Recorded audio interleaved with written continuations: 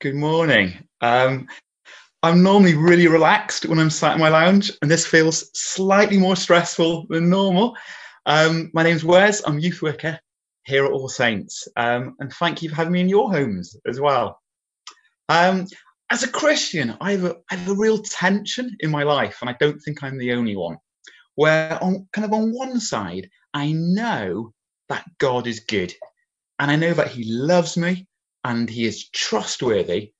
And yet, on the other side, I live in a broken world where bad things happen, often to good people. How do I react to this? And I know I'm not alone in that tension because a third of the world's population at the moment are on lockdown. And you might be one of those who's actually enjoying lockdown, maybe because you're not doing homeschooling, just throwing that one out there. But you will have other problems in your life, loneliness or health issues, etc., etc. We suffer in this life. And the question is, how do we respond to that?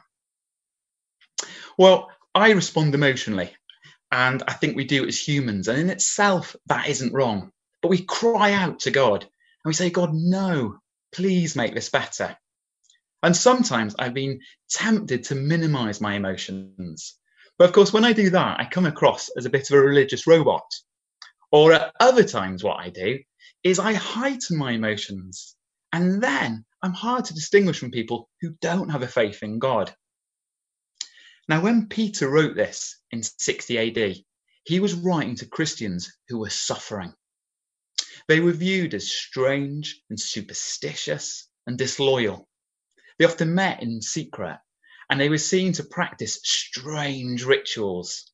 And frequently, they refused to serve in the Roman army because they would not swear an oath of allegiance to the emperor. So they were frequently discriminated against. And the question naturally came up, how as Christians do we respond to suffering?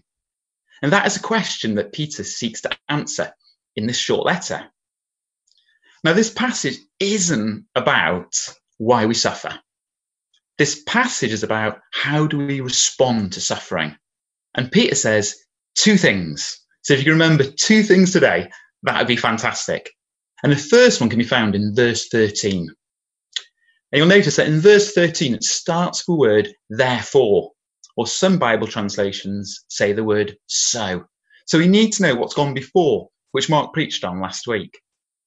And last week, Mark talked about, and Peter talks about in his letter, salvation. This thing about us being saved. And we have been saved, we are being saved, and we will be saved. Three different parts to it, where we've been saved from the penalty of sin. When we put our faith in Jesus, we do not have to worry about the consequences of all the mess ups we've done, which is an amazing promise. And then we're also promised that now we are being saved from the power of sin. That if we allow Jesus and the transforming power of his Spirit within us, we will become more and more like him. And then one day, this amazing promise we've got that one day we'll be free from the presence of sin. So that's a context of what Peter's talked about beforehand. And then he starts his passage by saying, prepare your minds. Now, the actual Greek translation for that is actually, ready for it? Gird the loins of your mind. What an expression. What Peter's saying is that at the time, blokes would wear long robes. And if you were going to work or you're going to run, you would have to tuck in the hem of your robe in your belt. Because if you didn't, you'd fall flat on your face. What Peter's saying is, be prepared. In fact, the message version of the Bible says, roll up the sleeves, get ready for action. And what Peter says is, choose what you think about. Exercise self-control. Now, you and I can't choose what we feel when bad times happen because we're emotional people. We feel in certain ways, and that's the way it is. What Peter is saying is, choose what you think about when times are tough. And that then will affect how you feel. That's why church is so important. That's why it's so important that we're meeting each other's houses now, etc. A group of Christ followers. and we can look out for each other, and we can support each other in the storms, because otherwise we rely too heavily on our feelings. Peter tells us what to think about. He says, put your hope in Jesus Christ, especially his return, when all things will be made new. Now, those of you who know me well know I'm a complete wuss with pain. Now, I know no one likes pain, but I am pathetic with it. And I remember once having an abscess on my tooth, and I had it for about 8 hours before I could get the emergency appointment at the dentist. And I was kind of rolling around in pain, etc., not thinking about the end point. What Peter's saying is, remember the end point. Remember the long term. That's not to belittle the suffering. Some people suffer horrendously, but we are still called to put it in an eternal perspective. So here's a question. What do we put our hope in? You know, some people put their hope in their family, and everything revolves around the family, or being successful, or self-reliant, or popular, or being healthy. All of these will ultimately disappoint. The reality is that we all suffer to one degree or another. And Peter says, hold tight. Hold tight to our hope that Jesus will make all things new. Now, I don't know what this new heaven and new earth are going to look like, because the Bible doesn't say that much about it. But what I do know is that the same way as a dog is desperate to be with her master and will scratch at the door and all things, I want to spend eternity with Jesus. And let's focus on that. So firstly, point one, when we're suffering, we're to put our hope in Jesus and remember his return and making things new. The second part is a bit more surprising. Peter says that we need to lead holy lives here on earth. In fact, in verses 15 and 16, he says it 4 times. This part of the talk is a bit more challenging. What questions, what images do you get in your head when you hear the word holiness? I think sometimes we can go into 2 different camps. One camp is we start thinking of stern, joyless Christians who like magnolia in their house and wear beige. Maybe something a little bit outdated. I'm not knocking you if you've got that. I have that in my house.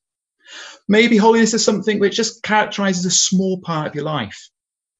Maybe in our desire to be culturally relevant, we conveniently forget holiness, as we don't want to put another hurdle in front of non-Christians. Or with holiness, we can flip it the other way, and we start hanging around in a weird Christian bubble all the time. We start learning more and more Bible verses and theology, as if there's a Bible quiz to get into heaven. We start adding more and more rules, even though we're told not to do that. That's called legalism.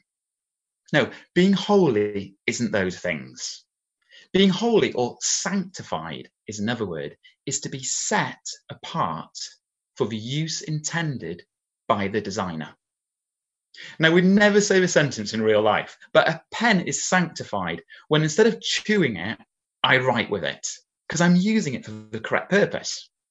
A towel is sanctified when instead of flicking someone with it, you use it to dry yourself. It's for correct purpose. As humans, we are sanctified when instead of living how we want to, we live according to God's design and his purpose. And as Christians, we are commanded to live in a way which, admittedly imperfectly, reflects Jesus's perfection. Now, when we put our faith in Jesus, we are set apart. And the theological term for that is, wait for it, positional sanctification. That isn't what Peter's talking about here. He's talking about something called progressive sanctification. And all that means is that as followers of Jesus, we are called over time to become more and more like him. Challenging question, but one we should all ask ourselves, and I'm definitely asking myself this. Can I name an area of my life where I've become more Christ-like in the last year or so?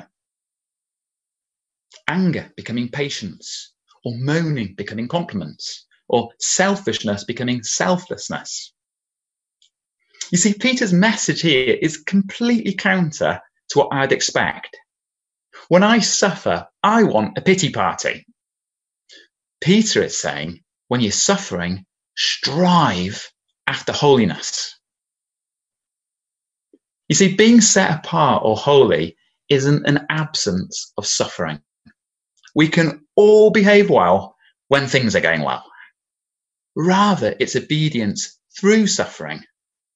As Billy Ocean sang in a song I have never liked, but in a song he sang 35 years ago, when the going gets tough, the tough get going. It's going to take more of an effort. Sins you thought you'd wave goodbye to might rear their ugly head when you're suffering.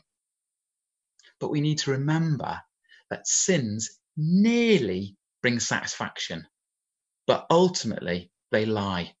They promise things they cannot deliver. So what is being holy?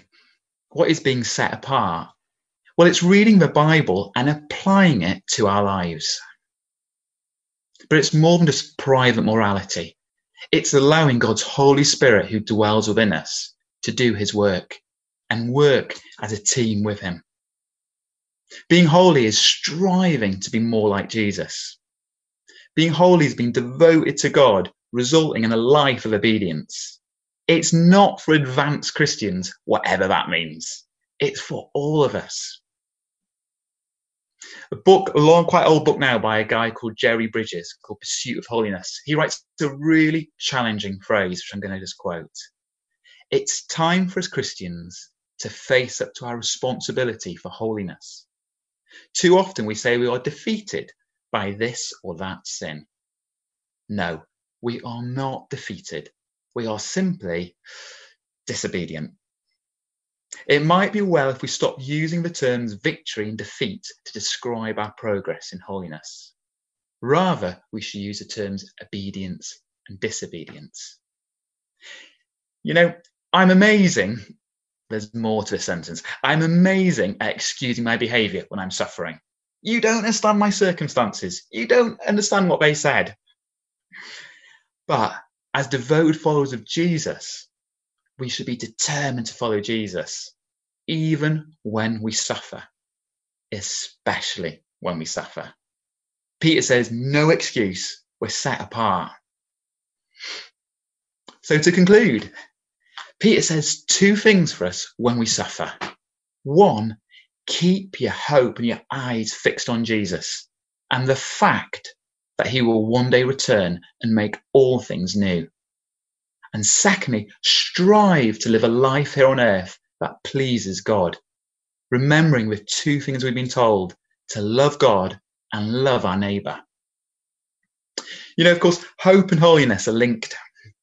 If we don't hope in Jesus making all things new one day, we will act like this part of our life is all that life is. And instead of striving for holiness, we will strive for happiness. However, this will not bring contentment. What will bring contentment is when we focus on Jesus, making all things new and striving to lead a life that pleases him. So 2 questions to finish, 2 questions for us to ask ourselves, maybe each day. Are we focused on Jesus, or have we got sidelined by other stuff? And then second of all, am I going to please God today, come what may? Holiness for earth and hope for heaven. I'm just going to pray. Close your eyes, you'll see my shiny head. Heavenly Father, I thank you that in the midst of suffering, you don't leave us. And I pray for people listening now who are really suffering. May they feel your presence close to them now. And also, God, please help us and remind us to focus on the fact that one day you will return and you will make things right. We want to be a people who live lives that please you, both for our good, but especially for your glory. Amen.